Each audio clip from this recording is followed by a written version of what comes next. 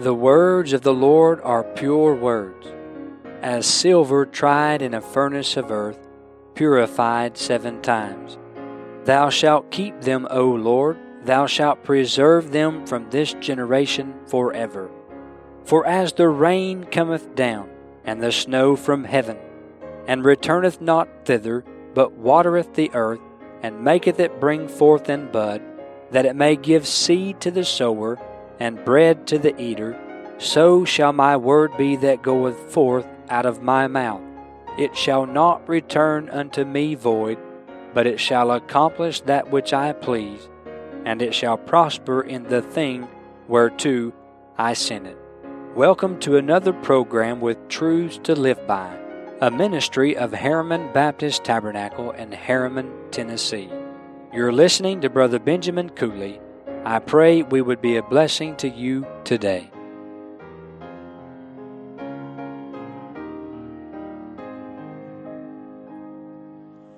O sinner, now down with the load of sin, come to the cross, come to the cross. In Christ is redemption, new life within. Come and be justified,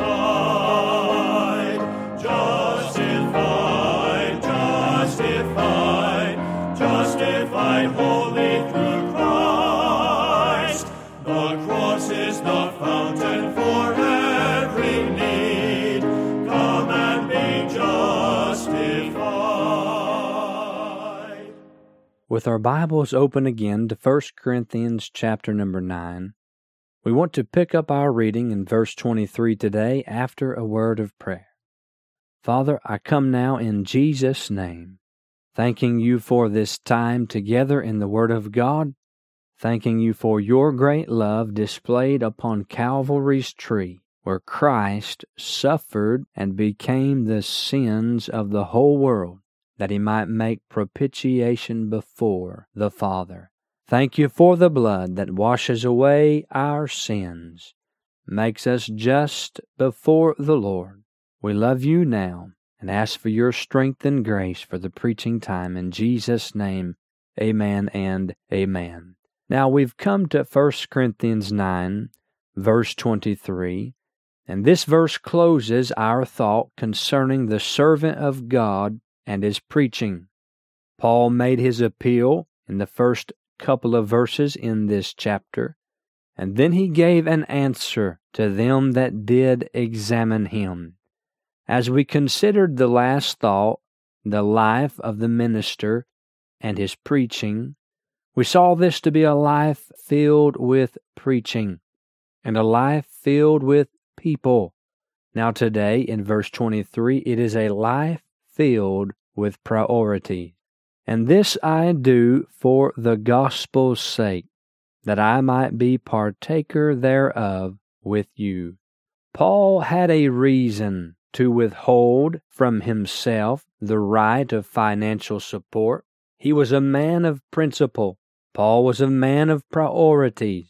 And there are some things in the Christian life that are good things, but not the best things. In other words, according to the words of Philippians chapter 1, verse 10, we must learn as the children of God to approve things that are excellent, and so strive to be sincere and without offense in our life and in our labor for the Lord. One such approved, excellent thing in the life of Paul became a personal priority with him for the gospel's sake. This is not only a good thing, but this is the best thing. This is an excellent thing. We must all have a heart and life that bears the marks of the cross. Have we been branded by Christ and his cross? Do we fully belong to him? Are we living our lives for the gospel's sake? If so, there should be no reason that we are not partaker with the people to whom we minister. If the man of God gives himself fully and fervently for the gospel's sake, and for the sake of the ministry of the Word of God and prayer, and he feeds the flock of God, then he should be partaker. There is reason for this preacher to be partaker with the people to whom he ministers. Paul was not living for their support, nor was he living to reap the carnal necessities of life.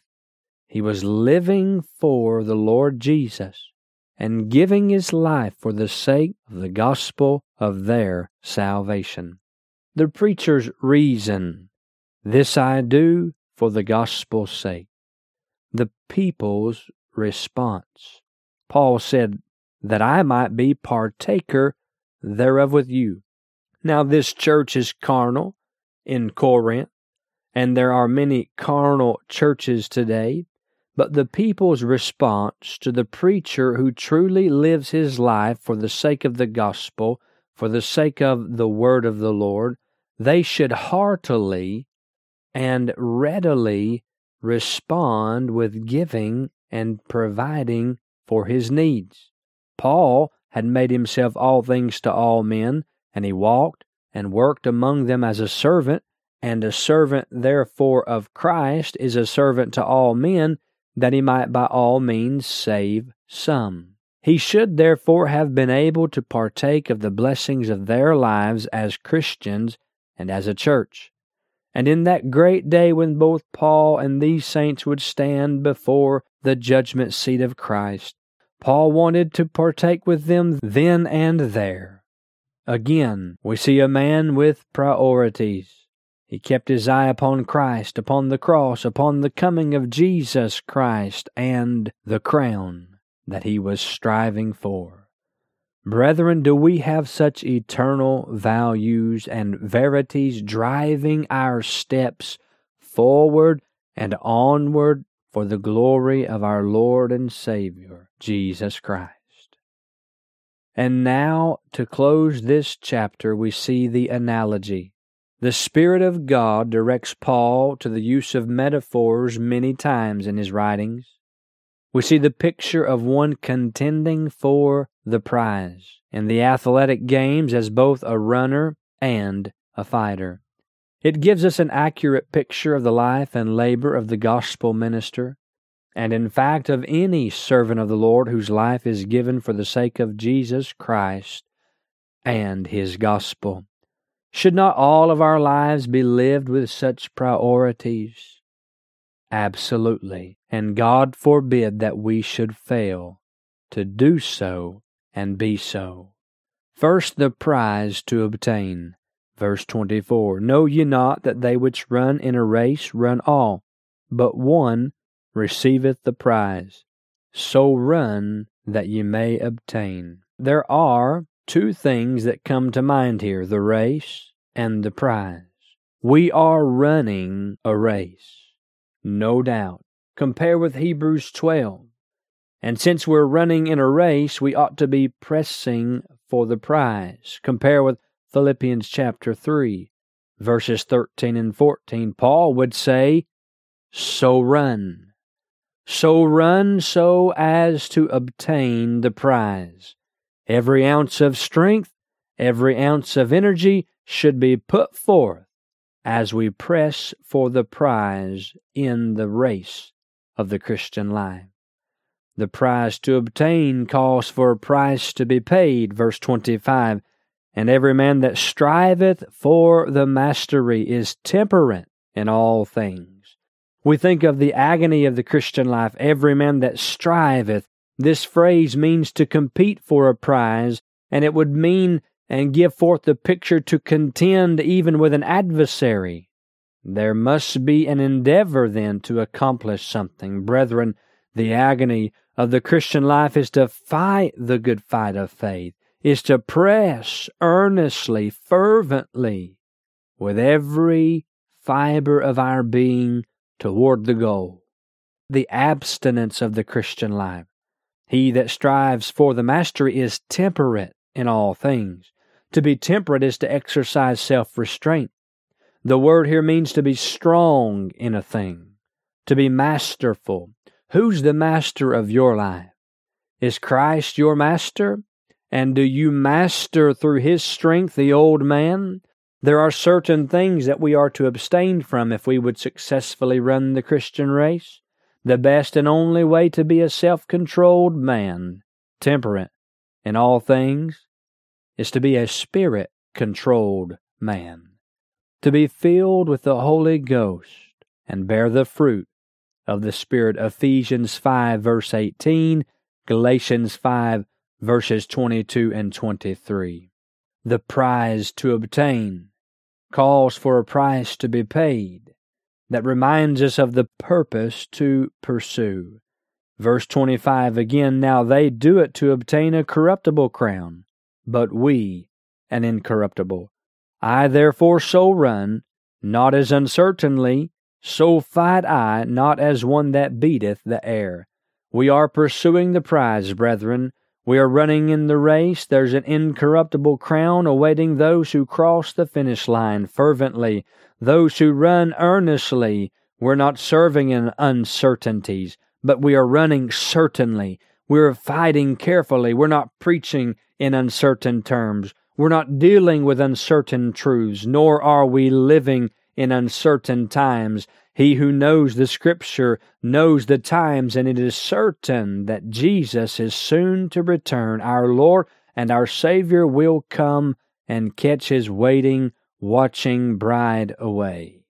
There's too much at stake to be wasting time and energy. We have a purpose to pursue on this earth and in this race. Let us magnify the Scriptures. Let us testify of the Savior. Let us glorify the Lord, edify the saints, and notify the sinners. There is also a place to avoid. It calls for preparation in this race. Verse 27, but I keep under my body and bring it into subjection. May we subdue our passions. Be the slave driver.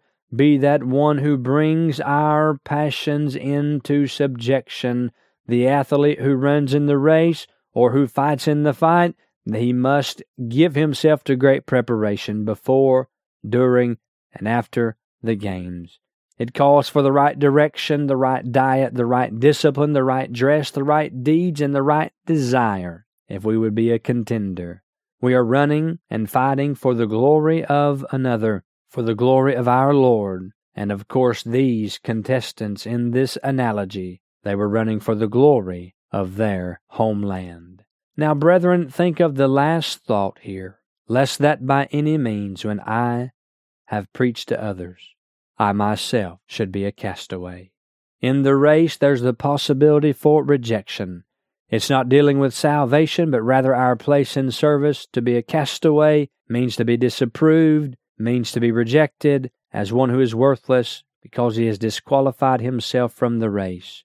I do not want to be disqualified in the race today and find myself disapproved at the judgment seat of Christ. Paul was aware of this danger, and he exhorted the saints, keep under your body, strive lawfully if you would be crowned. Be legitimate, stay with the rules of the contest. Walk by the Scriptures, live by the book. Every man that striveth for the mastery is temperate in all things. We thank you for making this ministry a part of your day.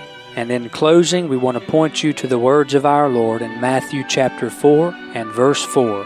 He answered and said, It is written, Man shall not live by bread alone, but by every word that proceedeth out of the mouth of God. And truly it is written.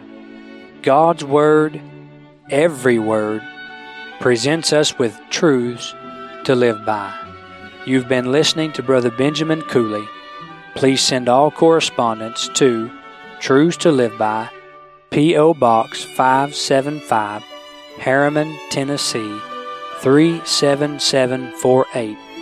Or you can email us at bmarkcooley@gmail.com. And finally, brethren, pray for us.